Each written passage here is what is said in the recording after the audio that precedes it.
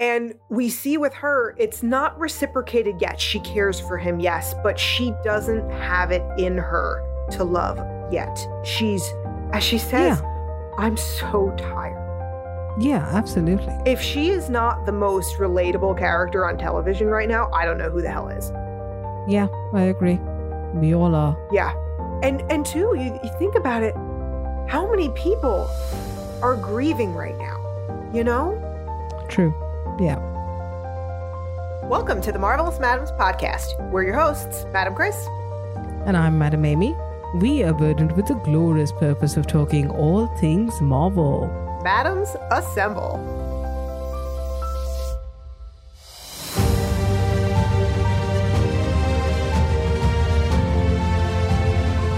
I have a confession to make. Juicy confession? Not exactly. One that I'm not proud of. Huh, okay. So yesterday afternoon, after watching this latest episode of WandaVision 3 times, I took my own little demon spawn out for a walk in the neighborhood. And on our second turn, I came upon our mailman. Is he alive? I crossed the street not because of COVID, but because I wanted to throttle that man. And I gave him daggers the whole way across the street. And I know that this is ridiculous and irrational, but I could not help myself. The poor guy. He's just doing his job and you're giving him the evil eye for no reason. You know what? No, seriously, do not feel bad for him because he's a really shitty mailman. Do not feel bad for him. He deserves my vicarious hatred. Okay. Well, at least he's alive. I'm glad for that, because if you said that he's been harmed or he's not alive, I would have told you to stop talking because we are recording. I'm sure I'm not the only one this week who has so many emotions clawing through them, including a little bit of rage for various reasons. Yes, it is a very emotional episode, but it's a beautiful one. It really is, from start to finish. Elizabeth Olsen and Kathryn Hahn, my God, just powerhouses, both of them. Yes. I had no idea that superhero stuff could be so sad. Yeah. And Elizabeth Olsen, she must have been dehydrated at the end of this. Right? The amount she's cried, good Lord. And not to mention her throat must have been raw with all the screaming she was doing. Yes. Yeah, she must have been just exhausted. Yeah, I certainly would have been. Yeah, the emotions, all of it. Oh my God. And for Kathryn Hahn, this has been such a revelation because we've all only ever really seen her do comedy, and she's such a brilliant comedian. I didn't know she had such darkness in her that she could go to a place like this. Right, yeah. Yeah, she was cold. Oh, God, yes. In the cruelest ways. Mm-hmm, yeah. So right at the top of the show here, we just want to let you know, we're going to go through the episode as we normally do, but at the end, we are going to explore various possibilities for the finale. Right. And one other difference is going to be by the end of this episode, we're going to be sobbing. We both have a box of tissues next to us. Yes, that's true. I actually do. So this opening, this might be my favorite opening yet. Of the Salem witch trials in reverse? I love the way they did this. It's kind of like a Silence of the Lambs misdirect where we see, oh, okay, right, Salem 1693, witch trials. Obviously, she's going to be burned at the stake for being a witch, but it's flipped, and it's flipped in a very female way, which I love. Right. They do actually tie Agatha to the pole magically, but they're not punishing her because she's a witch. They're punishing her because she went too far. Exactly. Agatha dipped into the dark magic. She got the key to the dark magic cabinet from her mom while she was away one weekend and, got a little crazy. And so it's her entire coven that has brought her here essentially to kill/destroy her. Yes, they do start the process at least, and then it gets reversed on them. Well, I love Han's performance here because it's so layered again, but in a different way from what we're used to, because she's clearly not as good a manipulator back then as she is now. Yeah, it could be that, or it could be the fact that Wanda is so mentally fragile that it was easier for Agatha to manipulate her. True. But I think over time, she's also gained a lot of life experience. Oh, yeah. Yeah. And, learned how to manipulate people easier. But there's one woman she definitely can't manipulate, and that is her mother. Yes. Her mother sees through all her bullshit. And this scene, along with the rest of the episode, had me thinking, Jesus Christ, we need to keep Agatha and Loki as far apart as possible for the good of humanity. See, I'm on the other side of the spectrum. I would love to see them together. Yeah, because that's another Vanessa Fisk type relationship waiting to happen. That's why, you monster. Yeah, and it would be so much fun. Because this scene, it had me thinking, it's so reminiscent of two different things, actually. The ending of Thor, when Agatha looks at her mother and says, I can be good. And her mother says to her, no, you cannot. That is totally, I could have done it, Father. No, Loki. True. Yeah, in a way. But in this situation, her mother was the one who attacked her, whereas Loki just let go. Right. And on the flip side there, it's also Thor the Dark World, kind of when he's brought before Odin and not really taking it seriously, when Agatha kind of has the same reaction. I was just trying to get it to bend to my power. No, she said, I did not break your rules. They simply bent to my power. There you go. So she's also not taking this too seriously at first either, until the magic comes out and she's like, oh shit. Yeah, she probably thought her mom would not, actually kill her. Right. And it's the same thing as Loki didn't take it seriously until Odin was like, your ass is going to the dungeon for the rest of eternity. Correct. Yeah. So it also makes me wonder what spells and books Agatha may have been using. And that's a conversation that we're going to be having at the end of the episode. So stick around for that. Yeah, true. And one thing she did mention was that I cannot control it.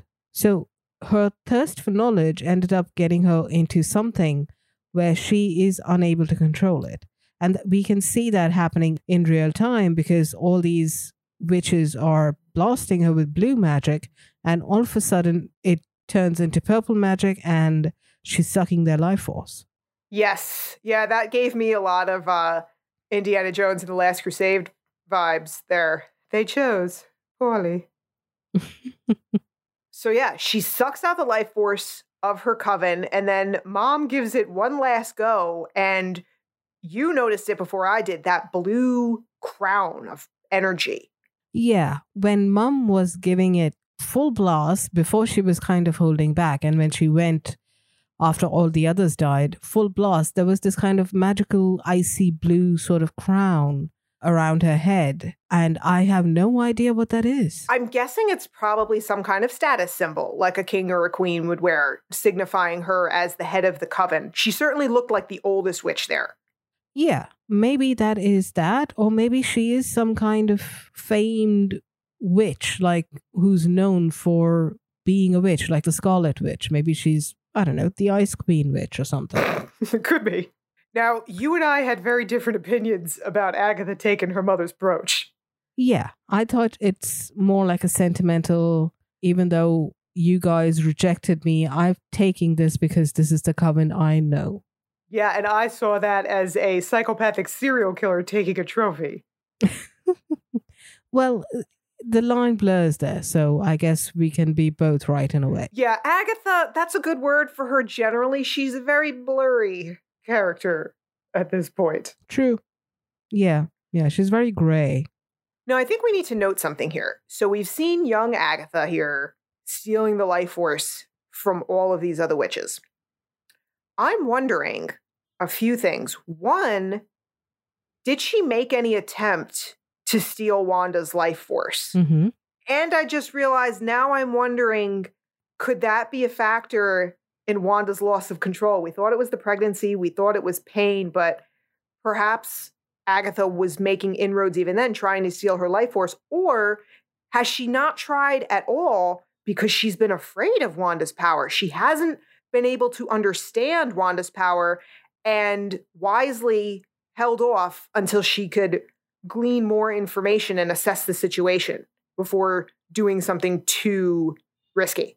Well, for one, the life force stealing wasn't exactly voluntary. She didn't actually do that. She was burning and dying, and then suddenly something inside her changed and it started sucking the life force in. She didn't stop it, but she didn't start it in the first place. Right. I think it was definitely involuntary with the rest of the coven, but I think with her mother at that point, she understood what she was doing and made sure she followed through. No, because even when her mom was blasting her initially, it was blue. And then again, later on, it changed to purple. Right. She was fighting back slowly. Yep. So I don't think it was voluntary. And I don't think Agatha has been going around just kind of stealing people's life forces, because if she did that, she wouldn't be low profile and other people would have definitely taken notice of her by now. It's been, 400 years? Yeah, I think she's been keeping her youth in a different manner. Yeah. Maybe all that life force has helped her keep her youth. And we can see she has aged, but very, very slowly. Yes. And also for the life force, even if she did try to take it from Wanda, it's probably a different type of energy that we discuss at the end of the episode. It's chaos energy, whereas we don't know what kind of magic Agatha is wielding. That's true. Yeah, so I think I'm more inclined to think that Agnes hasn't tried and has just been testing the waters and pushing Wanda and trying to understand her magic. Yeah, I think she's probably trying to understand how powerful she is and what can she get from her, what can she learn from her. Absolutely. It's all about power for Agatha. So now we head back to present day, back to the dungeon. And we pick up pretty much where we left off in the previous episode. Wanda is trying desperately to figure out who Agatha is, trying some telepathy, but none of that is working. Yeah, that's adorable. That was terrifying. Yeah. Now, I have a question here. I'm wondering, is there someone actually inside Senior Scratchy, or is Agatha just batshit crazy and talking to a rabbit? I had that question, and then you said something to me yesterday that had me kind of shutting my mouth. Yeah, basically telling you that everyone talks to their animals, and I've seen you do it on multiple occasions. I don't know what you're talking about. I don't say I love you to my animals more than I say it to my husband. No, I don't. No idea what you're talking about. I rest my case. But I do think there is more to Senor Scratchy than him just being a simple rabbit. Yes. So we're going to talk more about Doctor Strange later and his possibilities, but I want to bring this up now. Agatha's home is clearly full of magic. This dungeon, all parts of it. And we see that she was drawn to Westview because she sensed Wanda's magic. Right. I have to think two things. One, Doctor Strange has to know about Agatha Harkness. She has to be on his list of potential threats to Earth, the one he mentioned he keeps in Thor Ragnarok. Mm-hmm. And two, he's got to sense this magic too, right? One, Agatha is not nearly as powerful enough to be a threat to the world. The fact that she's so enamored by the amount of power that Wanda is casting goes to show that she's not nearly as powerful as her. So maybe she's not a threat to the world. I think she could still do some serious damage. She definitely warrants a place on Doctor Strange's list. And she's just a magical being in general and a nefarious one. She's going to be in the top 10 of that list. No, there are far more powerful and nefarious people who would be in the top 10 list. You're assuming they exist already. You're making a lot of assumptions here. Well, eventually, someday, somehow, they may come. My point is, it's safe to say he should be aware of her. I don't know. This is making me feel like it's the Sokovia Accords. Every enhanced being has to sign up for it, or they're breaking the law. It's getting into a little icky territory for me. if he has a list of all the magical beings. He's just keeping a list for himself of people to watch out for. He's not requiring registry on anything. You know what I'm saying? He's doing his job of protecting the sanctum of protecting Earth. Yeah, that's fine. That's fair. I don't think she's powerful enough for him to be too aware. She may be on his list, but a little lower. And here's another question. Why does Senior Scratchy have to be so goddamn cute? I want to hate this thing. I don't want to trust it, but he's so pudgy. He could just be a rabbit, or he could be an innocent original owner of the house. Now, we know that Agatha came into Westview after the hex was cast, so obviously she didn't have a house of her own, but the fact that she was living next to Wanda all this time, it could be possible that the owner of the house has been transmutated, like we see her do with the bug, into a rabbit and held him there. And maybe he is Ralph. He is the owner of the house, Ralph. Could be. And we also discover here that Agatha has, in fact, been cloaking her mind from Wanda and thus from Billy, too. Yes, which is a smart thing to do. Absolutely. For her. Respect for the monster. Yep. We here are very impartial. We are more than happy to give credit when credit is due, even if it's a nefarious person. Some more than others. So Agatha is showing Wanda these protection spells, and they are both super confused here for different reasons. Right. Wanda has no idea what runes are. She doesn't know what she's looking at. And Agatha doesn't understand why. She's like, how do you not know the basics here? This is a very Hagrid Harry moment for me. Okay. Because in that case, Hagrid was a positive influence on Harry's life. He was helping him. And that was his main goal, was to help Harry with and show him love and kindness. Whereas Agatha just wants to know what she can get out of the deal. Yeah, Agatha is extremely confused because in her mind, you have to study for years in order to gain as much power as she has. And this other person has put on this extreme show of power, and she doesn't even know what runes are. Yeah. Which is like the most basic tenet of magic, according to Agatha. And Catherine Hahn does a masterful job of portraying all the conflicting emotions within Agatha, because part of her is in awe of Wanda's power. And part of her, just like you said here, is envious, is jealous because she wants that power. And then part of her is angry that this nobody who doesn't even know the basics came along and basically just aced the SATs. Yeah, yeah. And anyone would be. That's perfectly fair. Yeah, especially if you're a psychopath. Yeah, they tend to have a short fuse. As we kind of see. Yeah, so Agatha reveals it here, and this villaining is so well done. The writing for her is just fantastic. Yeah. She's been trying this entire time, these last 7 episodes, she's been nudging at Wanda, trying to get her to reveal what she says, her true self. Yeah. Like, enough with the sitcom bullshit and show me who you really are. Mm-hmm. But what she doesn't realize is that Wanda isn't hiding her true self from others. She's hiding herself. That's a good way of putting it. So yeah, all the nonsense that we see happening in the last 7 episodes could be attributed to Agatha's messing around. Yes, in different ways, just giving her pushes. Sparky is definitely evidence of that. Mm-hmm. That's a big push. Oh yeah. And then of course, Pietro, or excuse us, Fietro. Do you know what that reminded me of? Did you ever watch Fringe? Yes. Okay, you remember when they had the alternate dimension and it was faux Livia and Walternate? Ah, yeah. That's what that reminded me of. So we know that Agatha used Pietro, as this push for Wanda. She was basically using him as a ventriloquist dummy. Yeah, pretty much. Which explains why he was such a dickhead. Correct. And how he was so, not really sassy, but he had a certain element to him. Mm-hmm. Yeah, makes a lot of sense.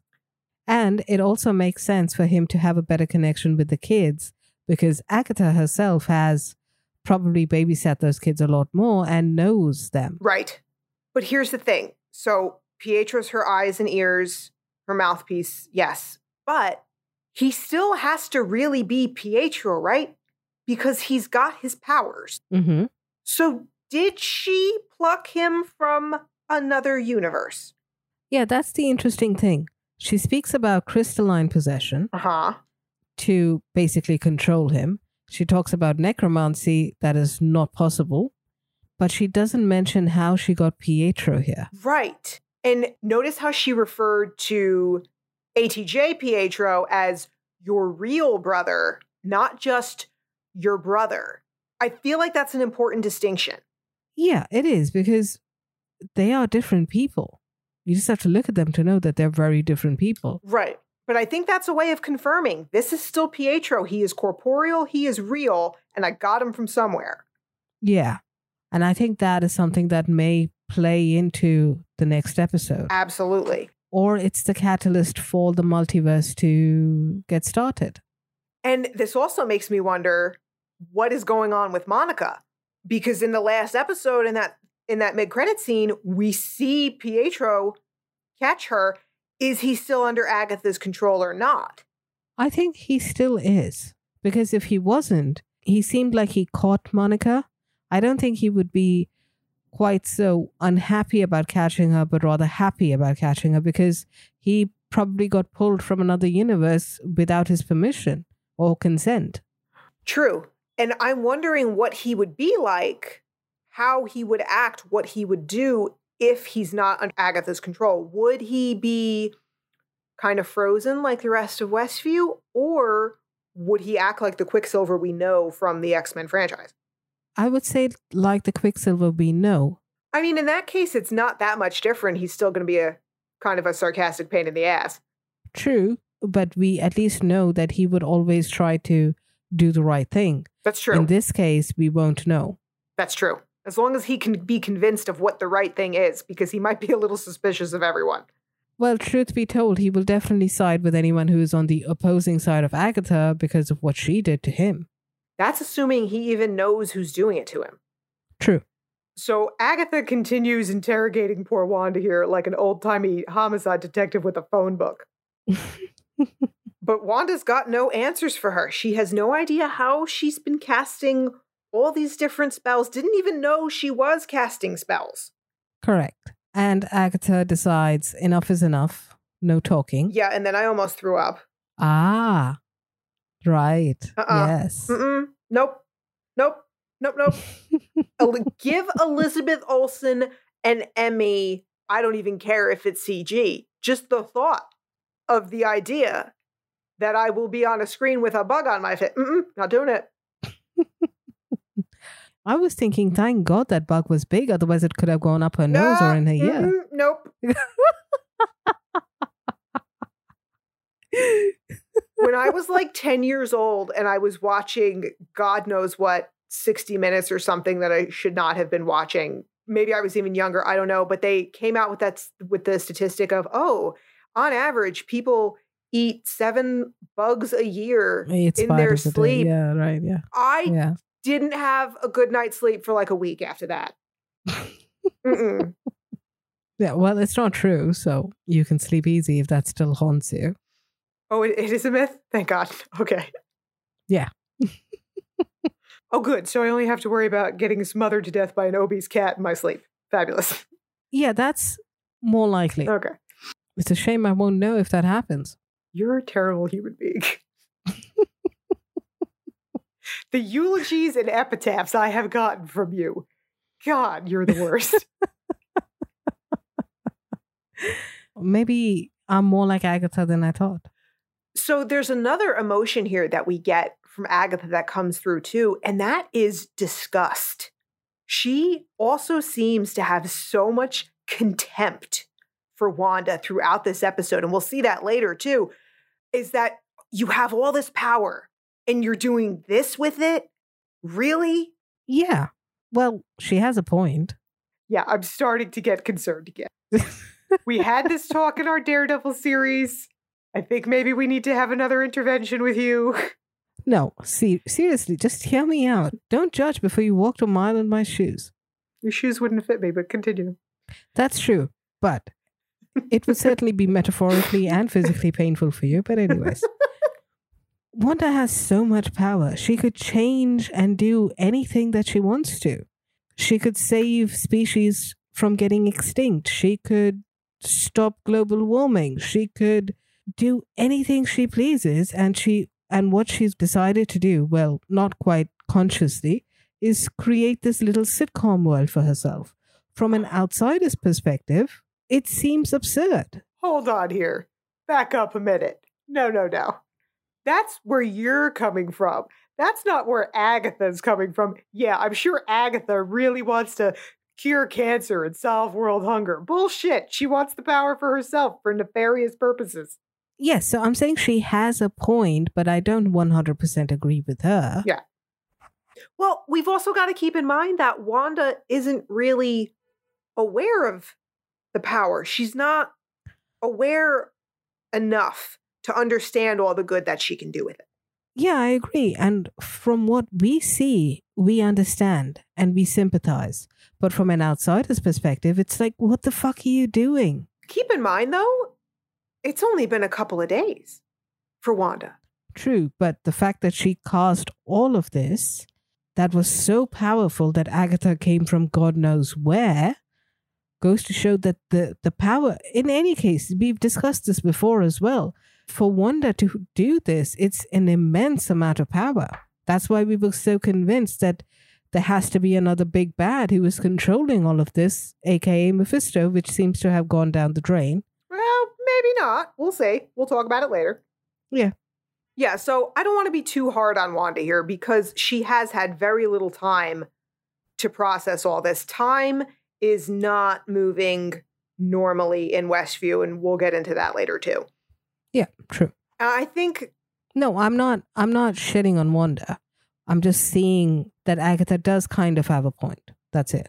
So Agatha does some really cruel things in this episode. One of the worst is right here, using the boys to get Wanda to play along. Mm-hmm. Yeah, that's like any evil person's handbook. Pretty much. Kidnap the hero's kids and make them do what you want. Yeah, I mean, it is possible that Agatha wrote that book. She's been around a while. And to be fair, if she didn't do that, Wanda wouldn't have gone along, because Agatha didn't actually do anything wrong, didn't actually harm Wanda physically. In a way, she kind of made her open her eyes. She did her a favor in a very convoluted way. You are right about that. However, we must keep in mind that her motives are entirely selfish and self-serving. Yes, true. Agatha is not a villain. She's a very grey character. Her motives are selfish because she wants more power, but she hasn't harmed anyone yet. Tell that to Sparky. We don't know if Sparky was actually a dog. We saw Agatha transform a bug into a bird and then feed it to Senor Scratchy. That is something we will get back to. It could have just been an insect that she transformed into a dog. I don't care. He was still a furry little terrier at the time. You will not change my mind. So with her children's lives on the line, Wanda reluctantly agrees to take this little trip down memory lane with Agatha. Mm-hmm. Now I have a question for you. Yeah. When Agatha takes the hair, does her little magic thingy, and opens the door, is it Agatha who is picking the points? Or is it Wanda's subconscious that is creating these doors and Agatha's the conduit for it? I think it's 100% Wanda's subconscious. I think that's the point of the spell, because we will see a couple times where Agatha's surprised at what she's seeing. She's surprised by the door at the end. She is also interested, like she's looking around, she's getting a feel for things. No, this is entirely Wanda. Right, okay. And as if it's not enough of the cruelty she's putting Wanda through and what she's doing to the boys, we've got to mock her parents' apartment too. Really, you bitch? Are you an interior designer? On top of being a witch, they're doing the best they can. Yeah, that was mean. That was mean. But you know what? It actually is a nice contrast because as we see, Agatha is just completely devoid of compassion. She doesn't understand love. So it's fitting for her to say that. And it's contrasted by, okay, we have this apartment that's not so great looking, but filled with so much love. Yeah, for her, it's more about status and power. Right. Whereas for Wanda, it's all about emotion. And the love in this home just makes this scene so much more poignant. Yeah. It was a beautiful family, a beautiful scene. Yeah. And we have Wanda's dad coming home with this suitcase full of sitcom DVDs. Yeah. And this is their TV night, their English night that they get to spend with each other. Yeah, and it seems to be like a major escape for them from clearly what they're living in hell. Yeah. And they all sit down to watch Dick Van Dyke. I noticed something in this scene that when the kids sit down and the father puts his arm around the mother and he has the remote in his hand and he presses the button to play, it's almost the same position where in all the previous episodes we've seen Vision puts his arm around Wanda and he presses the button to start the TV. Yeah. Yeah, and I don't think that's an accident. No, not at all. Because we see these are Wanda's happiest memories. And that's why Westview exists as it does. Correct. Yeah. And we see moving forward, sitcoms seem to be her only escape in whatever situation she's in. Yeah. Frankly, I kind of relate to that, not to the sitcom aspect of it, but generally media as a whole. Absolutely. And I know you do too. Yep. Yeah, I was raised by television. Yeah. So we get our first big jump of the episode. There was another one for me later on, but a bomb hits the apartment. Yeah, that startled me. Yes, absolutely. Even the second watch startled me, even though I knew it was coming. Yeah. Wanda and Pietro's parents are killed. And we see, of course, it's the Stark Industries bomb. Yeah. And, I think this was also a good, subtle reminder to us all of, regardless of how much we love Tony and the sacrifice he made, we do need to keep in mind that not everybody's perfect. And he did cause a lot of death and destruction. Yeah, absolutely. He was very naive about his role as an arms manufacturer. He did cause a lot of harm. And I think afterwards, after everything happened in the first Iron Man movie, he did his best to try to atone for that. True. And this was the moment that everybody thought the toaster in the commercial was the bomb. You are correct. Yep. So Wanda unwittingly uses her powers here to stop the bomb from detonating, showing us she definitely had a lesser degree of power before the experimentation. Correct. And again, for her, I think this is a thread that we see throughout her entire arc is for her, it's instinctual. Mm-hmm. She put her hand out instinctively to do that, not even realizing that she did something. And can I just say that girl is absolutely adorable. Yeah. Both kids, good continuity. Yeah, they are so cute. And those accents, those adorable little accents too. For Wanda, her powers seem very tied to self-preservation. Yeah, and emotion. Mm-hmm. Now, Agatha's not buying it. Like, okay, yeah, this happened. I don't see the connection. And says something very interesting to Wanda. Normally, the expression is the only way forward is through, but Agatha says the only way forward is back.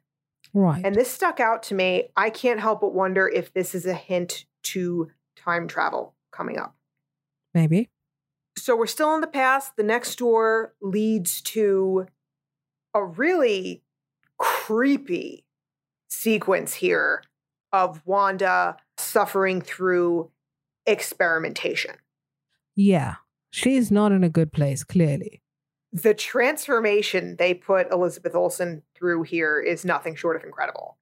Mm-hmm. And even the way she portrays that fear without actually saying anything, just her expression.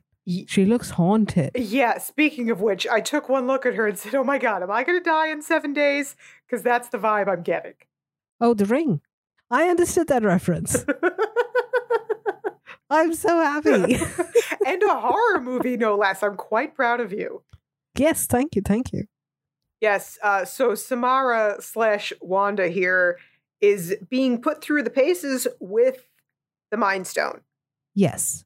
So she was basically told to go up to the scepter and touch the stone, and then they'd see what happened, fully expecting her to die. Yeah, and oh God, this was just so Nazi-ish to me, with all their bullshit experimentation, where usually the end goal was for them to die anyway, and it was usually the end results. They just had zero regard for human life whatsoever, and that's what we're seeing here. These people are just means to an end. Yeah, and it is Hydra. They did come from the Nazis. They were Nazis. Yeah, just when you think you've put away that Hydra hatred because you think they've gone away, it just comes crawling back. Remember this about Hydra. Cut one head, 7 more pop up. Mm-hmm. Yeah, they're never going away. So Wanda doesn't approach the stone. It seems to just come to her. Yeah, she is hesitantly going forward to it. And then the stone just kind of comes out of the scepter and comes right in front of her. And something interesting happens. When Wanda tries to touch the stone, it sort of explodes and we see the actual Mind Stone. And from there, she sees a vision of the Scarlet Witch. We don't know whether it's a vision, if it's a premonition of who she will be, or if it was the spirit or the energy of the Scarlet Witch coming to her. But either way, we know that whatever powers she had got amplified after she touched the stone. Yeah, and what's really interesting is that these Hydra scientists are watching on their monitors, and to them, on the film they're watching, they see none of this. Correct. It's like a flash of a split second. Yeah. Interesting, isn't it? The way we've seen so much editing and so many cuts these last 7 episodes, and this is very similar. Yes, absolutely. I was actually very curious about that vision that she saw of the Scarlet Witch because it looked like Elizabeth Olsen. Mm-hmm. Now, I don't know if they used her just because, you know, she has the costume, might as well use the same person. It would save them time. Or if this was some kind of premonition moving forward. There's no way they would just be like, oh, let's save some time and make it her. Nobody will ask questions. No, there's a purpose. Possibly, yeah. If so, then maybe we see her in that final form in the finale, hopefully, because she looked amazing. I want to see that again. And then we cut to poor Wanda wasting away in solitary confinement, watching the Brady Bunch. I don't know about you, but for me, that would be a fate worse than death. Watching the Brady Bunch? Yeah, I was not a fan. I'll pass on that. Okay. Maybe that's why she telepathically switched it off. Yeah, speaking of which, that was my jump scare of the episode when she shuts that TV off and then we see the 3 of them in the reflection. Oof. Yeah, that's classic horror 101, right? Yeah. Yeah, I was not expecting that. Is this preparing you at all for Doctor Strange in the Multiverse of Madness, my dear? No. I think I will be resigning from this position by then. And this is when Agatha is still trying to piece everything together of how Wanda has the powers and all of that. And she says, I have a theory, but I need more. Hasn't that just been us for the last month and a half? Yes, 100%. It's kind of validating in a way, that others, we've said this before, that others are as confused as we are. Yeah, absolutely. And she's actually saying things that we have been saying. Agatha is us. We are Agatha. Yeah, including when she said the broken pieces of you were adding up, Buttercup. I was like, oh shit. That could have come out of my mouth. Yeah, that's true. So now we head through another door into the Avengers compound. Right. Ugh, this scene. I was not ready for any of this. Yeah, this was That's the thing I'm really enjoying about WandaVision. Everyone shits on these movies because it's so action heavy. And in this show, we've not seen any kind of action. Yep. But this scene, no action, no nothing, just two people sitting in a room. There's so much energy, so much power, so much emotion. And Paul Bettany here does such a great job of reverting back to original Vision, to before they were together. But you can see it is so clear he loved her even then. And we see with her, it's not reciprocated yet. She cares for him, yes, but she doesn't have it in her to love yet. She's, as she says, I'm so tired. Yeah, absolutely. If she is not the most relatable character on television right now, I don't know who the hell is. Yeah, I agree. We all are. Yeah. And two, you think about it, how many people are grieving right now, you know? True. Yeah. And what Vision says here, it just got me. Everything about this. He says to her, I've never experienced loss because I've never had a loved one to lose. And there's so much subtext there. There's so much unsaid because he's looking at her knowing she's it now. Mm-hmm. And it's juxtaposed with the fact that Wanda had told Pietro before this happened, there was just nothingness. And for Vision, that was life before her. Yeah, in a sense, yes, because he couldn't feel. He was there intellectually, but emotionally, he wasn't human. He didn't have a soul. Right. And in case the knife wasn't stuck deeply enough into our hearts, he then says one of the most profound things I've ever heard. What is grief if not love persevering? Yeah. Oh. That got me. I teared up. Yeah. Damn it, Laura Donnie. You got me. You happy? You got me. For those who don't know, Laura Donnie was the writer of this episode, and she's done a brilliant job. We just can't give these writers enough accolades.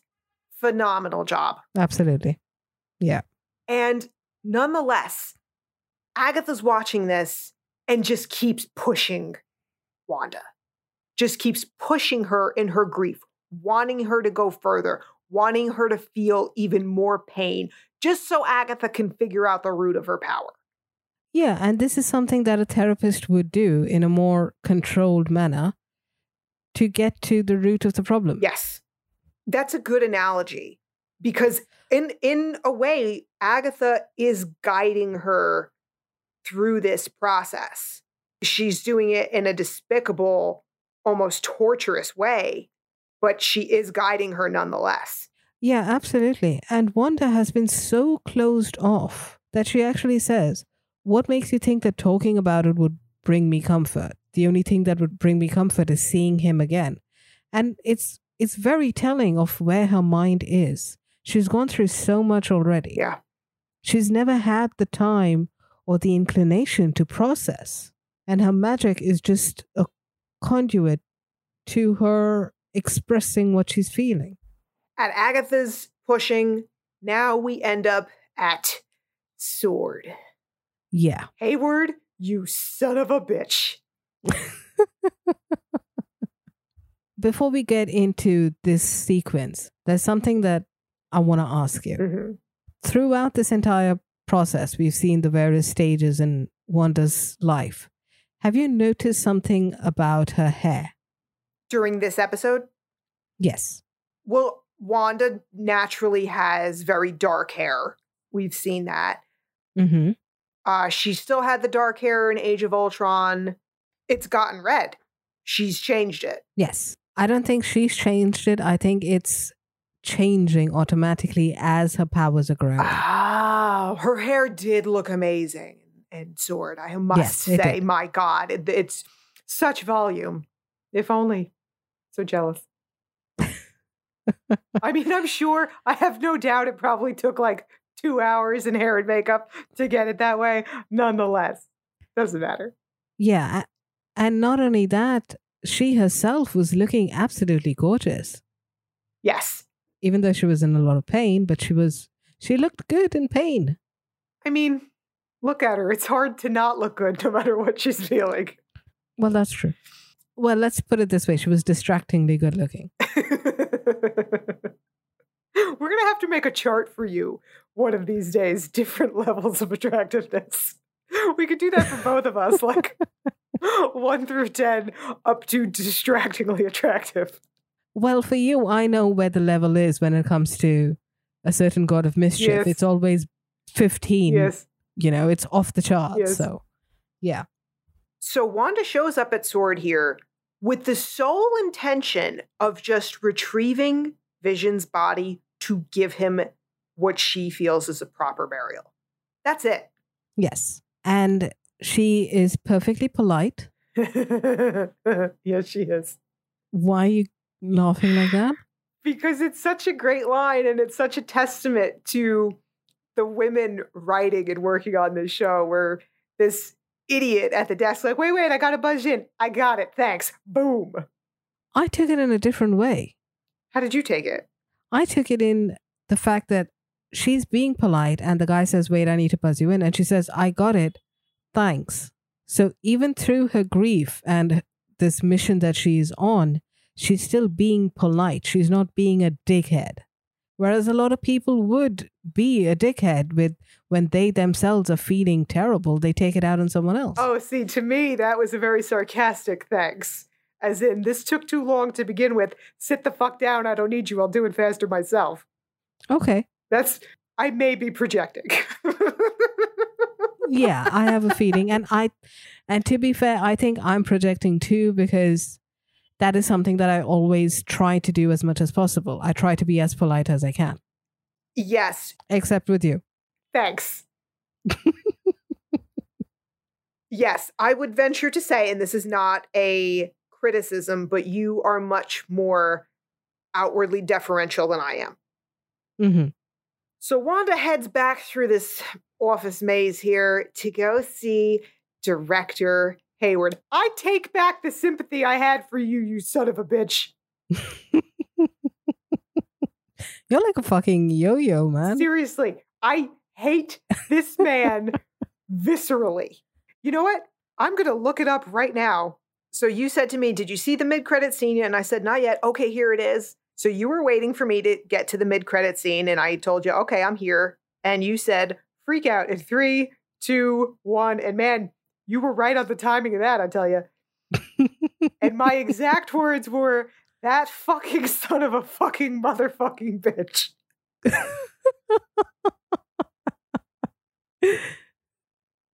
Back to the woman seeing the dissected pieces of the love of her life. Yeah, that's perfectly child-friendly, absolutely. Totally. Yeah. Before that, the way Wanda was acting in this sequence, she's going through the motions, she's getting through the legalities of trying to get her loved one's body back. Right.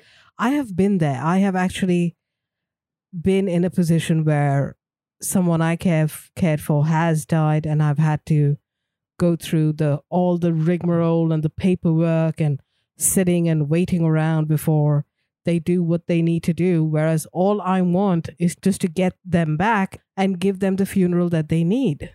And I always, like you said, I try to be as polite as possible. And Wanda, you can see, is struggling.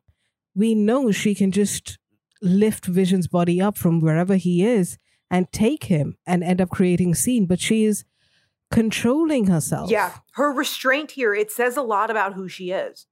Yes, absolutely. And meanwhile, this act that Hayward puts on says a lot about who he is. Yeah, he is the epitome of the bored, disconnected paper pusher. Yeah. Who's just doing what he needs to do. Yeah, and he's trying to keep it on, but I don't think he put enough glue on that people mask he's wearing. And I don't mean a Skrull, I mean a fucking sociopath. Mm-hmm. He's just standing here pretending to be a decent human being, as if he's a benevolent person here trying to do the legal and ethical thing. Yeah, and we know that he isn't. That they were actually trying to get Vision back online the entire time.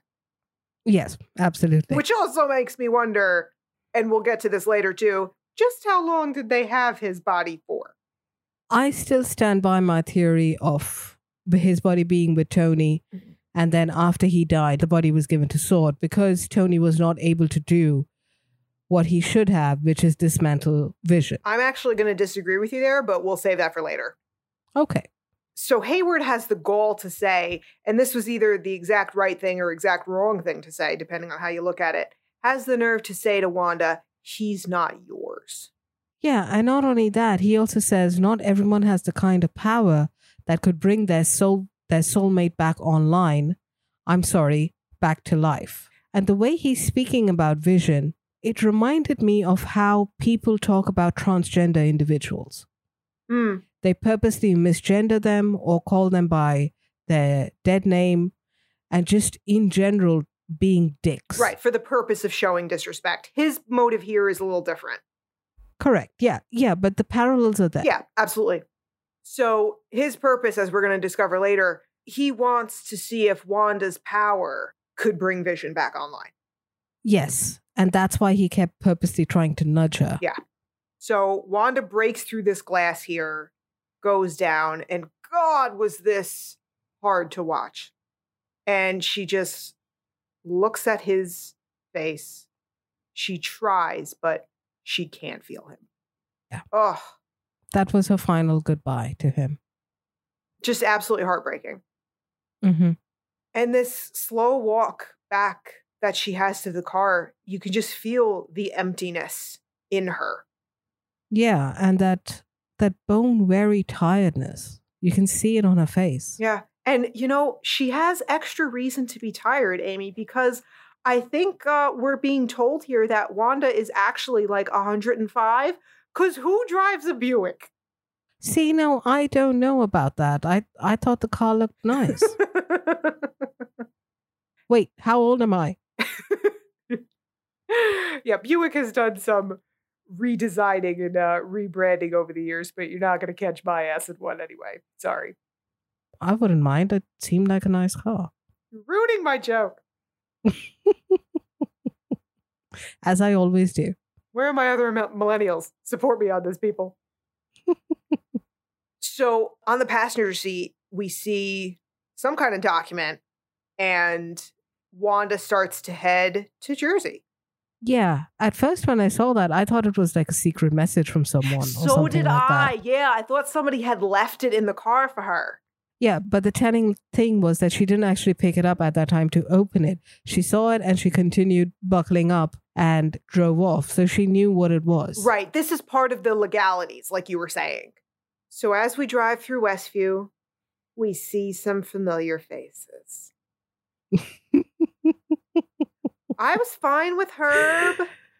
Mm-hmm. Phil's cool. That's fine. Hello, Mrs. Hart. I did like the continuity for Phil because he's putting up a poster for piano lessons. I didn't catch that.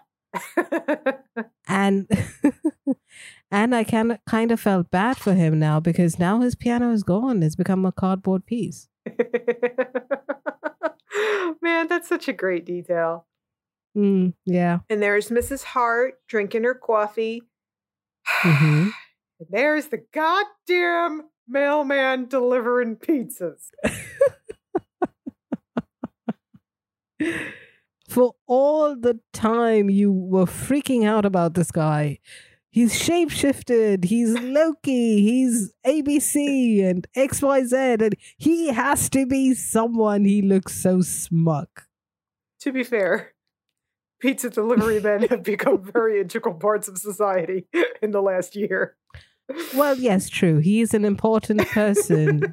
He's an important human being, but he's not important in the largest scheme of things. Yeah. For Wanda. Yeah. Now, was it just me? Because I know I've made some claims about his expressions before, but didn't this delivery guy, didn't he look like his dog just died? Yeah, he did look extremely sad and tired. And not only him, I think everyone else did. Everyone had the sort of hunched shoulders, weighed down sort of feeling to them. I wonder if that ties into what you said about Phil and putting up the poster for piano lessons. Maybe that's something he's doing because he's fallen on hard times. Yeah, and overall, the town seems to have a lot of closed shutters.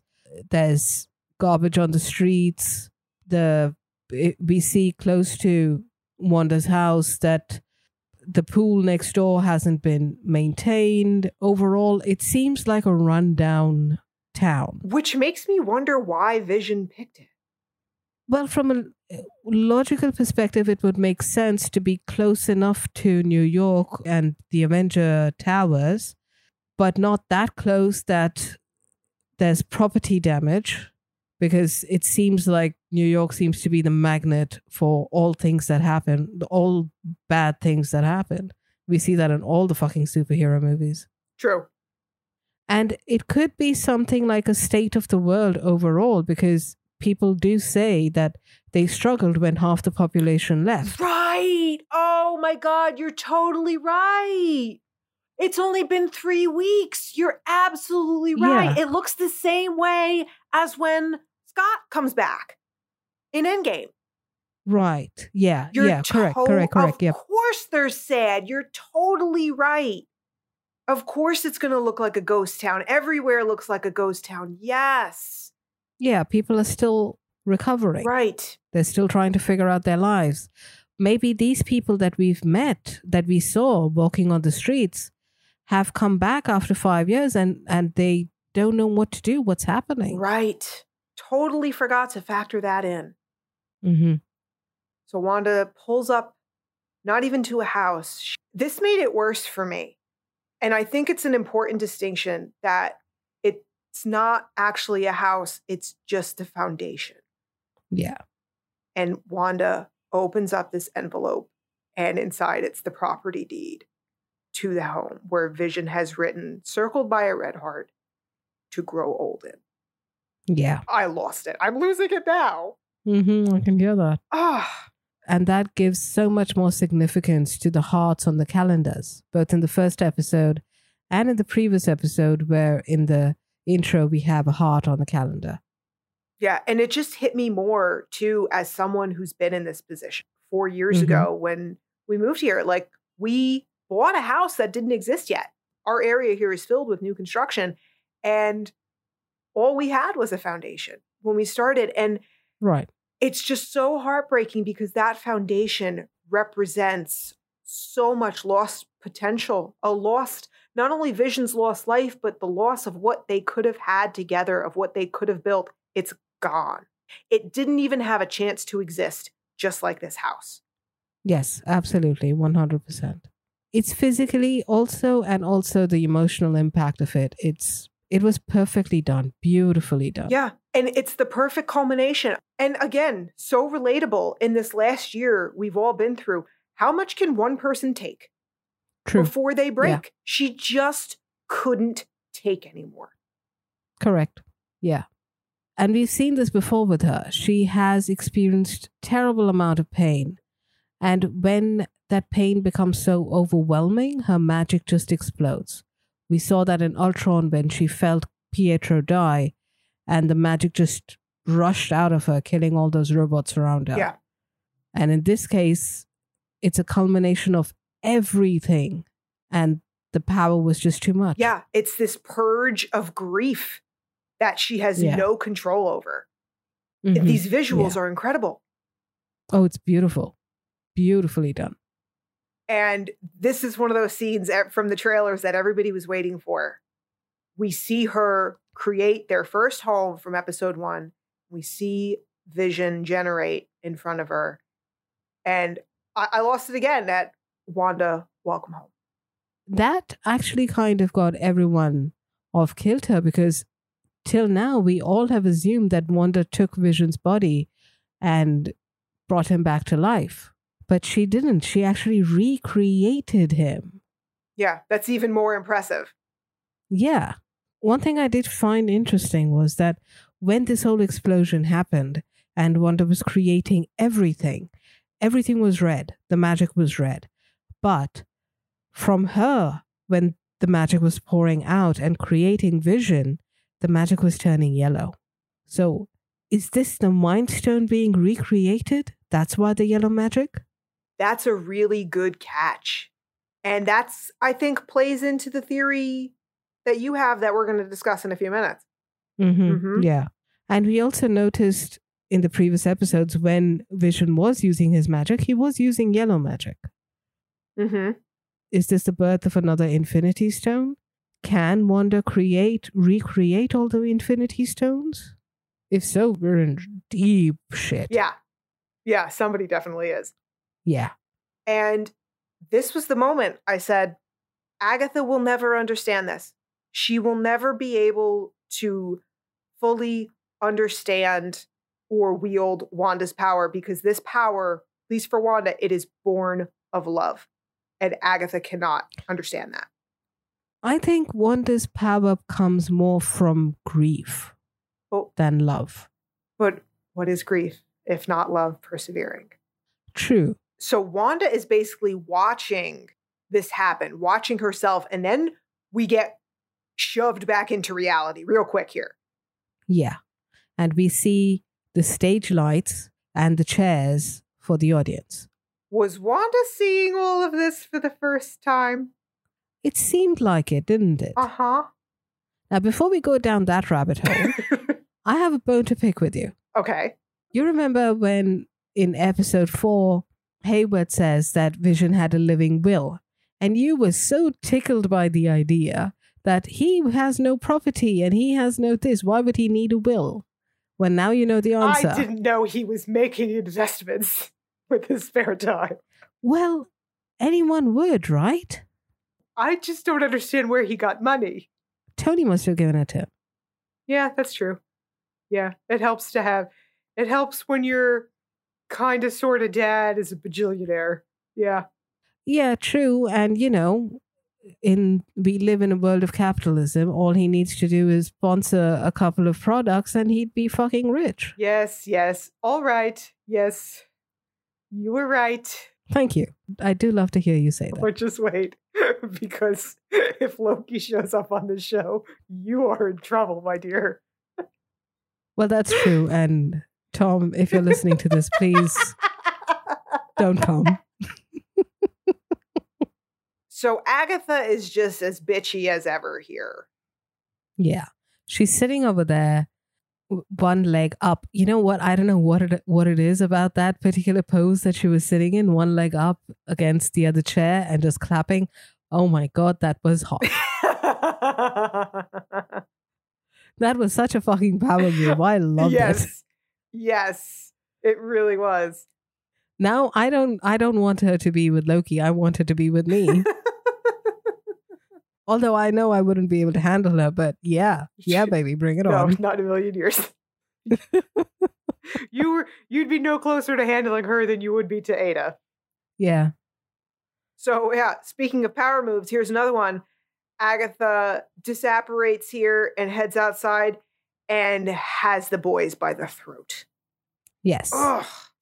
And she's floating up there and she's equally pissed and scared and, I don't know, determined. And I think we've also just seen her true form. Yes. She looks different. Yeah, I think they've done something with the makeup or something to make her look older. Creepier. Okay, fair. To me, she actually here reminded me very much of Lisa Edelstein, who played Dr. Cuddy on House. I can see that, yes. And Agatha she's just incensed at this point and says to Wanda, you have no idea how dangerous you are. Mm-hmm. And tells her, like, do you have any idea what the fuck you're doing? This is chaos magic. And you know what? That makes you the Scarlet Witch. Finally. About time she got a nickname. And because I was raised on Family Guy, my immediate response to this was to clap and scream, they said it! So that's where we leave things in Westview.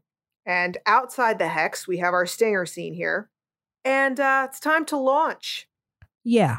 all this time when they kept saying it's time to launch, I was thinking they were going full-blown, full-scale attack against the Hex. Mm-hmm. So did I. I think that was a purposeful misdirect. Yeah. Like a lot of other things that WandaVision has done. Fuck you guys. Now, here's why I have to disagree with you about the timeline for Vision's body. Hayward says to his minion, we've taken this thing apart and put it back together 1,000,000 times. That's not something you say when you've only had it for 3 weeks. Not necessary. People have been working on it day and night through all different types of permutations and combinations. But we saw how they were doing it in the lab. Like, it was taking a long time to work with those parts, to work with the vibranium. It's not as simple as putting Mr. Potato Head back together. But if you noticed, while Wanda was there, they were dismantling him. And it seemed like they were dismantling him for the first time. Then why would Hayward say that? It's a figure of speech. I've done this 1,000,000 times. I can't figure it out. I don't think so. I think Tony was fed up enough and traumatized enough after Infinity War that he would have allowed them to force his hand and take Vision's body. Absolutely not. I don't know. Absolutely not. I wouldn't have thought so before, but after hearing Hayward say that, I'm thinking about it differently. No, they were cutting him open for the first time when Wanda was there. They were breaking him apart right there and then in front of her. That was the first time. Because if it wasn't, as we've seen with Vision right now, who's completely white, he would have lost his color already. He was his original color. And they were cutting in. They were using saws and things like that to cut into him. They wouldn't need to do that if they had assembled and reassembled him. They would have had mechanisms to open and close already. They wouldn't need to cut him open. I don't know. I'm not convinced because I think that was at least partly a show for Wanda. I don't know how much of that was engineered by Hayward to look a certain way for Wanda, to go with the lie that he was telling her. Agree to disagree.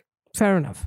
So Hayward basically took the power that Wanda imbued into that drone that they had tried to kill her with and used it to bring Vision's body back online. Yes. Welcome, White Vision. Yeah. Now, this has me a bit confused. Why is it that when Wanda tried to do whatever magic she did with Vision when he was dismembered, that didn't work, but the indirect energy from this drone worked? Was it because he was dismembered or because she was doing different type of magic? I think a cross between different type of magic and a matter of intention. It wasn't her intention to try and bring him back online. She just wanted to give him a burial. She didn't have resurrection as a motive the way that Hayward does. And, maybe that's a factor in terms of how the energy works. Then how would he be able to put his intention to her magic from the drone? I have absolutely no idea, but I don't trust the son of a bitch. Who knows who else he has consulting on this? True. Yeah. This doesn't seem like his, or if he's even capable of thinking that high, at that level. Yeah, I don't think he is. Like you said, he's a paper pusher. He gives orders. He doesn't get the details. He's not a scientist. Yeah. And he's an idiot. Yeah. He's not even a good people person. Yeah. Okay.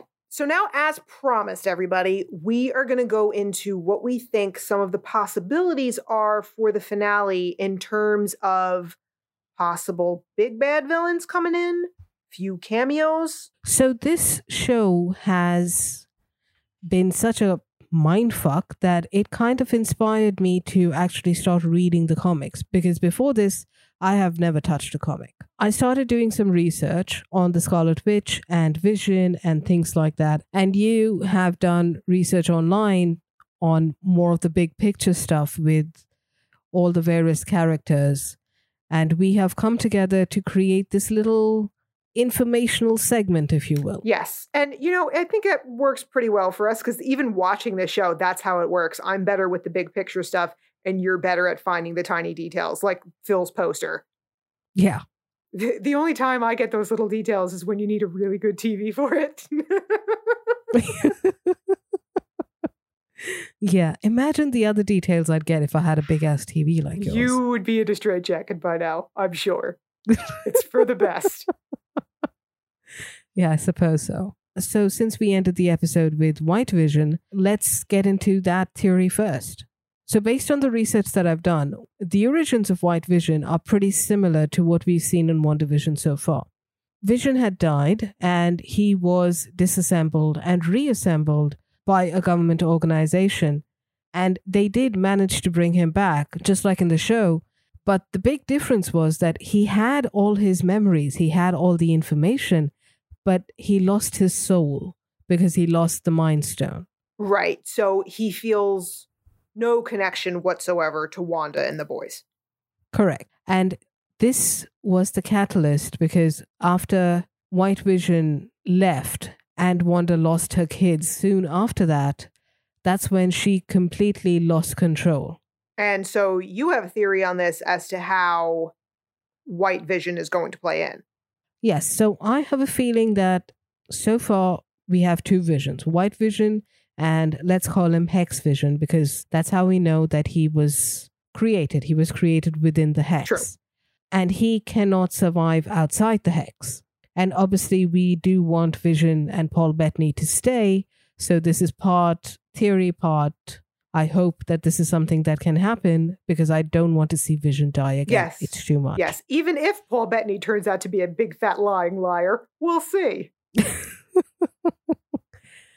So I hope that Wanda or someone else possibly may combine Hex Vision with White Vision and give us Vision 2.0. That's my name, by the way, not comic canon. Right. Now, another important note here is that in the same comic series that includes White Vision, Billy and Tommy have fragments of Mephisto in them. Now, we've talked about Correct. Mephisto a bunch on previous episodes, so if you want to know more about him and some of the clues we've gotten, go back and listen to those. The point is that on top of all we've already seen that could potentially point to Mephisto, White Vision's appearance still makes Mephisto a pretty strong candidate to be the big bad wolf of Westview. Yes, agreed. Next up in today's lesson is chaos magic and a little old god of chaos named Chthon. Yes. So chaos magic kind of piqued my interest when Agatha said that because there's no way she said it with that much emphasis if it didn't mean something. Oh, absolutely. Yeah. And there's some very, very interesting stuff here. So chaos magic was said to be so powerful that it was thought to be non-existent even by the Sorcerer Supreme. Chaos magic can manipulate, warp, and reconstruct the very fabric of reality to the user's whims, which is exactly what we've seen Wanda do. And, yes. By the way, it can bring about the total destruction of the cosmos. Well, duh, if you can change the world to your whim, that's kind of dangerous. Yeah, a little bit. Chthon is the god of chaos. And he tried to rule the earth, but he was thwarted and was sealed up inside by the same mountain that we mentioned earlier, where Wanda Maximoff was born. Yes. Yeah. So they sealed him up in an effort so that he couldn't use the chaos magic. However, he was able to physically touch baby Wanda, giving her a fraction of his power to control chaos energy. Yeah, and that seems pretty interesting because Wanda has instinctively been able to change reality, and like she did with the bomb, made sure that it didn't explode, even though she wasn't aware of it. Mm-hmm. So Chthon put all his chaos magic writings together, and they came to be known as a book called The Darkhold, which should sound familiar to some people. Yes, Agents of S.H.I.E.L.D. fans, now's the time to rejoice.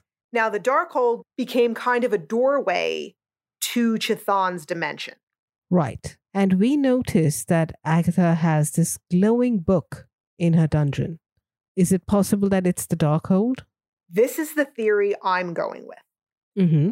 So I think it's the Darkhold, and I think this means that Agatha is either in cahoots with Chthon or she's trying to summon or connect with him in some way. Yeah, and maybe that is the thing that saved her when all the witches were blasting her with their energy. Could very well be. And so in the comics, Agatha becomes Wanda's chaos magic tutor. Now, you think Agatha's going to stick around? So do I. Yeah, I hope she does. Yes, I think Marvel is smart enough to know, they've certainly shown this in the past, that they know when they've got a great character who people want to see more of. Mm-hmm. Agreed. So I think there are two ways that we could see Agatha stick around. And it depends on her relationship to Chthon if he is in fact the big bad. She could do it. Mm-hmm. She could help Wanda out of self-preservation, maybe like a promise of protection from Doctor Strange or Wanda, whomever, to protect her from Chthon if she does in fact either fail or double-cross him.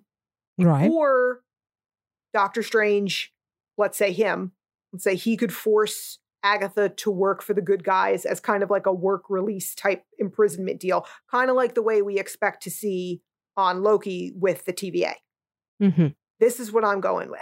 Or it could be also something like the big bad is not Chthon, but someone else. And because Agatha is attuned to this dark magic, she knows how to deal with another big bad and may help Wanda deal with this big bad. That is also very true. And I could also be 1,000% wrong because I never saw White Vision coming. I don't think any of us did. Yeah. Okay. So option number 3, Dormammu. We're here to bargain. So after the events of Doctor Strange, it's pretty safe to say that Dormammu is going to be very bitter and vengeful. Why? You wouldn't want to be put into an endless time loop now? No, even I would be pissed off at that. Yeah. So he would most certainly want Earth and Doctor Strange back. Yes. In any way possible. Absolutely. So we've talked about Agatha's youth here. She may be channeling energy from the dark dimension to keep herself young, just like the Ancient One was doing. Mm-hmm. And of course, the dark dimension is where Dormammu has his monster condo. Doctor Strange had used the Book of Cagliostro to manipulate time. You saw that with him eating the apple. He did it at the end of the movie to defeat Dormammu. And the book itself is just chock full of dark magic. Right. Now, I said earlier, I know this completely goes against what I said about Chthon being my theory, but what can I say? I'm a theory whore. Agatha had said the only way forward is back. Well, this could hint at time travel, at her using this magical book she has as a potential way to summon Dormammu or screw with time, because we see time is not moving normally in Westview. And this is another way that the events in Westview could be tying in with Loki and the Time Variance Authority. You just want to tie in Loki in any way and every way, don't you? Do you hear yourself? So you think she has the Book of Cagliostro? Even if it's not that exact book, all of those restricted books that were in the Ancient One's, special area there could be filled with this kind of dark magic that could allow them to potentially screw with time a little bit. So you think it's possibly another book that is connected to the dark dimension? Could be. Yeah. I don't think, put it this way, I don't think there's anything good in it. I think that is a safe conclusion to make. Yeah. And then we have Nightmare. So I found one thing interesting in the previous episode was that we know Wanda's magic is red, and outside her house she had red roses, and Agatha's magic is purple, and she had lilacs and other such plants outside her house. And Dottie, who hasn't been seen much, but still seems to be important, has yellow roses outside her house. So that made me think maybe she's a magic user who has yellow magic. I'm sorry, it's just the way you said she's a magic user, like she's a meth head or something. Now I'm just picturing Phil coming out to the garden for an intervention because she's using again.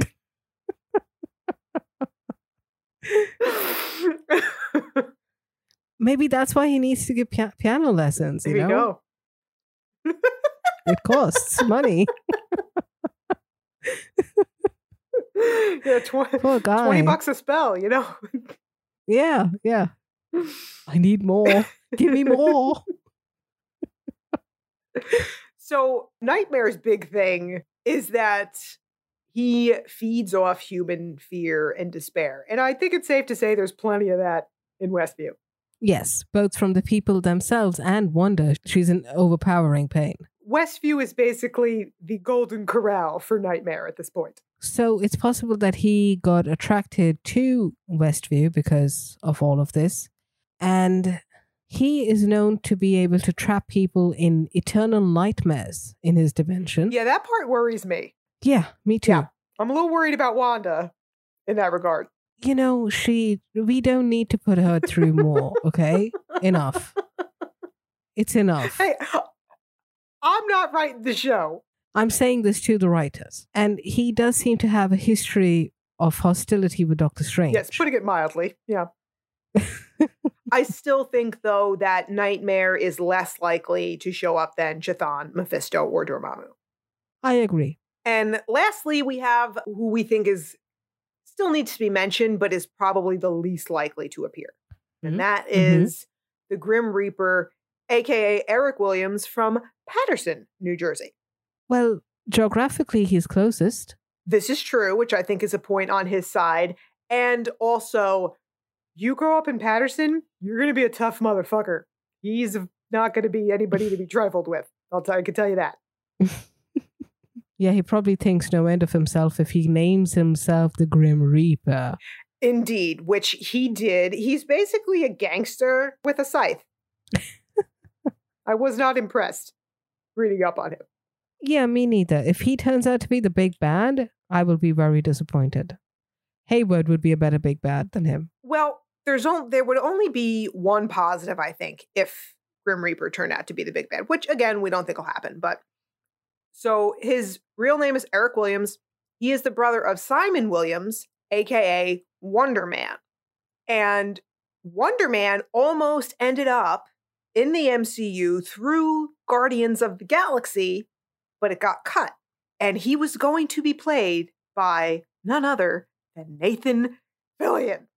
Yeah, I would certainly be happy to see Nathan Fillion in the MCU. Yeah, that's my problem. If they're dangling that in front of me as Grim Reaper incentive, I might just take it. Hold on. Don't tell me you have a thing for Nathan Fillion. What? You have a thing for Nathan Fillion? I don't know what you're talking about. Who are you? Where did this microphone come from? Okay. Oh, my Lord. Oh, my Lord. Nathan Fillion, I love you, but do not join the MCU for my sake. Put it please. this way, not as much as others, but I really do love him. He's so much fun. He's so charismatic. I really, really do enjoy him, but I do also enjoy looking at him, yes. I do like him. I think he's a great guy. He seems to be, he's a huge nerd, which is a huge plus for me. Yes. And he's funny. I like him. I do enjoy his work. But I'm not looking forward to him being in the MCU now, after knowing this little tidbit from you. For anybody looking to kill a little time on YouTube, go check out videos of Nathan Fillion doing charity auctions for Operation Smile and a few other things, where he basically purges his home once a year of all his nerd merch and gives it away. It's the greatest thing ever. I did not know that. No one needs that many Star Trek robes, I will tell you that much. But at least he's aware of it. Yeah, that's good. He knows he has a problem. That's the first step. And lastly, Grim Reaper does have some connections with White Vision. Overall, though, the WandaVision connections with Grim Reaper are much more tenuous than the other potential villains. Hence, it being last on our list.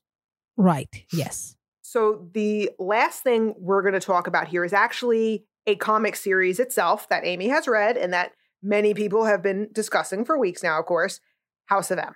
Yes. Elizabeth Olsen also said that she was very excited to be doing WandaVision because it's her favorite storyline, House of M. Right. So this isn't necessarily about potential big bads. This is more about overall plot and the potential for a couple of more cameos. Right. So the series starts off with Magneto losing a war against humans. And he had abandoned his children, Wanda and Pietro, because he was so obsessed with this idea of mutant superiority. And these kids ended up getting adopted and had a shitty life and all of that. They eventually joined the Avengers. Right. And eventually something happens which ends up making Wanda lose control of her powers. And she ends up killing Hawkeye, Ant-Man, and Vision. So Wanda's completely distraught with the situation. And Magneto, Quicksilver, and Wanda are in this country of Genosha, which is the country for mutants. And they had lost their war. And she kept losing control of reality. She kept creating alternate realities. One of them was that she was giving birth to her and Vision's children, and Vision was with her, which we know wasn't true because he was dead. Right. Just as we've seen in the 70s episode of WandaVision thus far. Correct. Charles Xavier was the one who kept snapping her out of it, if you will. And eventually, the Avengers and the X-Men all come together to meet to decide what they need to do with Wanda. The X-Men are on the side of wanting to kill her because she doesn't have any control of her powers and she's an incredibly powerful person. Whereas the Avengers don't want to kill her. They want to find a solution to this problem that they have. You know, I can't help but notice this kind of mirrors the Dark Phoenix plot somewhat too. Okay. I'll be honest, I've forgotten everything about the X-Men movies. So in Dark Phoenix, Jean Grey is very much like Wanda. She has this power that she can't control, that she didn't ask for, and she's basically this human weapon, and nobody wants to touch her. She goes to Magneto for help, and he's like, get the hell out of here. I want to protect my people. She ends up killing Mystique by accident, and she's just as much of a hot mess as Wanda is here. Mm-hmm. That's as far as I'll go with that comparison in terms of quality. Anyway. So eventually, the Avengers and the X-Men decide that perhaps for now, what they can do is try to go and meet Wanda and try to help her in some way so that they don't have to resort to killing her. So when they reach Genosha, Wanda, Magneto, and Quicksilver, they're all missing. And there's this blinding flash of white energy, and everyone wakes up in an alternate reality. In this reality, the mutants are the superior race, and humans, Homo sapiens, are considered the minority and they're oppressed. The mutants are the ones in power, in either culturally or politically. They're the ones to look up to. Just like Magneto always dreamed. Exactly. And Magneto is over and above all of them. He's the leader, looked up to and revered in every way possible. He has everything he dreamed of. Right. He becomes exactly what he claimed to despise. Correct. So thus far, that allows us to tie in Magneto and potentially Charles Xavier as well to possibly make cameos in the finale here. Yes, possible. So there are two possibilities, of course, for each. And this is very much dependent on whether or not Mr. Bettany is, in fact, a big fat lying liar. Because he stated in an interview that there's a big, huge cameo, and Elizabeth Olsen called it a Luke Skywalker level cameo, with someone he's always wanted to work with. Mm-hmm. If that's true, Ian McKellen is out because they did the Da Vinci Code together. So that means if we get Magneto, it's going to be Michael Fassbender. Welcome, sir. Come along. Join us. I know that tone. As for Charles, they go with him, it could be either James McAvoy or Patrick Stewart. That can go either way, depending on the plot. Right. Or it could simply be none of them. And he was probably talking about himself because White Vision and Vision will probably have some scenes together. Don't you do it, Bettany. I know generally where you live. I will find you. Oh dear. We at the Marvelous Madams do not condone any kind of violence or stalking of any kind. Mr. Bettany, you are 100% safe. Please don't get a restraining order against us. Or it could be a third X-Men, and who might that be? Wolverine. I've been seeing this around the Twitterverse and thought people were a little crazy, but I've been convinced otherwise. Mm-hmm. No, they're not crazy. They just read the comics. Right. And they also love Hugh Jackman, who is amazing. Well, I do too. So I would be very happy to see him. So Wolverine in this alternate reality is the only one so far who remembers his other life. He's key to bringing everyone together and waking them up with the help of Layla Miller. And this would tie back to X-Men Days of Future Past, because in that it is Wolverine who is sent back in time to try to stop the Sentinels from overtaking the Earth. And when they come back, when everything's fixed, it's only Wolverine and Charles who remember the way things were. Mm-hmm. So something similar happens here too. So a lot of the Avengers and the X-Men have been woken up, and they all come together and plan a raid on Magneto's birthday to try and get him to stop Wanda from doing what she was doing. And it turns out that Magneto wasn't the one who made Wanda create this alternate reality. It was her brother, Pietro. He wanted his father, and by consequence, all the mutants, to get what they want so that they would finally have a loving and caring father. That didn't turn out quite the way they planned. No. So Magneto, when he found out that this was all done by Quicksilver, he killed him. He killed his own son. Cold. Yeah. And again, Wanda is completely distraught with that. And in retaliation, she says that she wanted to give Magneto everything he wanted. He's the reason why they are so fucked up, that their lives have been destroyed. So now, as retribution, she turned the world back to the way it was, with one key difference: no more mutants. Yep. And when we come back to the original world, the real world, everyone comes back, and a few of them remember what happened in the alternate reality, including Wolverine, but all the mutants have lost their powers. It seems like their X mutation gene has been destroyed. So I think this is still possible to an extent. I think it's entirely possible that we will see Magneto come in as Wanda's biological father, even though we've seen in previous episodes the little montage, Wanda and Pietro Maximoff born to Oleg and Irina Maximoff. I mean, Marvel has a long history of lying to their characters about their parentage. So it's still entirely possible that the twins were adopted. Possible. But I think it's safe to say we're not going to see no more mutants. If anything, it'll be the opposite. Yeah, I think if we get any of the other X-Men besides Pietro. she's got us all saying it now. Yeah, absolutely. I think this could be a good way to bring the X-Men into the MCU and bring in a lot more other mutant characters, which would be very interesting. This would really, really expand the MCU. Yeah. All right, so that includes our lesson for today. There's no homework, class. Enjoy your weekend. Yay! There's plenty of homework for us, though. Well, yes. But homework we love. This is true. So, as always, we got a few people we want to mention this week. Amit, thanks so much for the endorsement and the lovely review you gave us on iTunes. It truly made our week.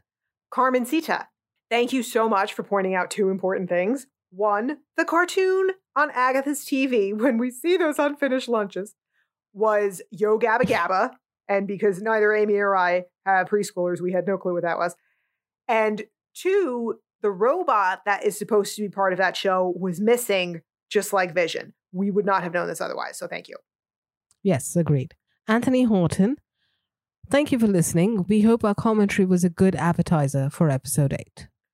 Luke McHenry, nice call on thinking that Bryan Cranston would show up in Westview, because he basically did. Are you sure, sir, you are not also a wizard? Please let us know. And to Mr. Cranston, enjoy those bonus residual checks this month, sir.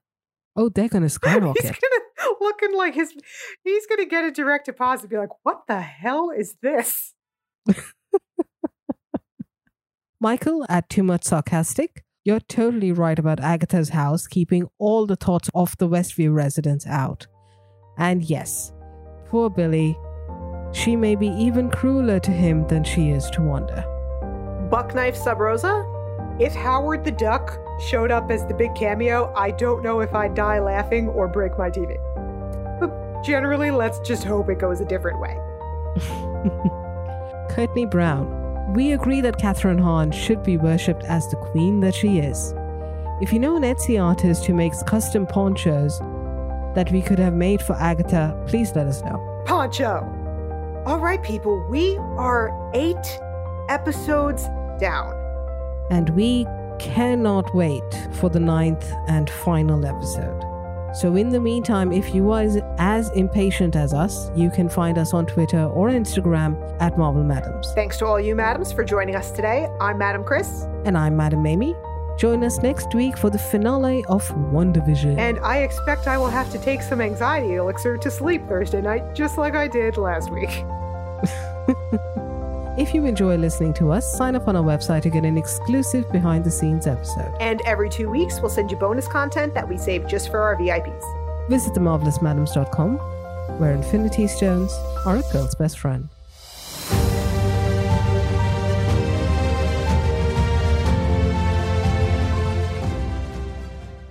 Oh, Amy, oh my God, that guy who's listening with his 6-year-old, he is going to be sorry. I tried to warn him. The kid's gonna drop a yogurt on the floor. Son of a motherfucking bitch.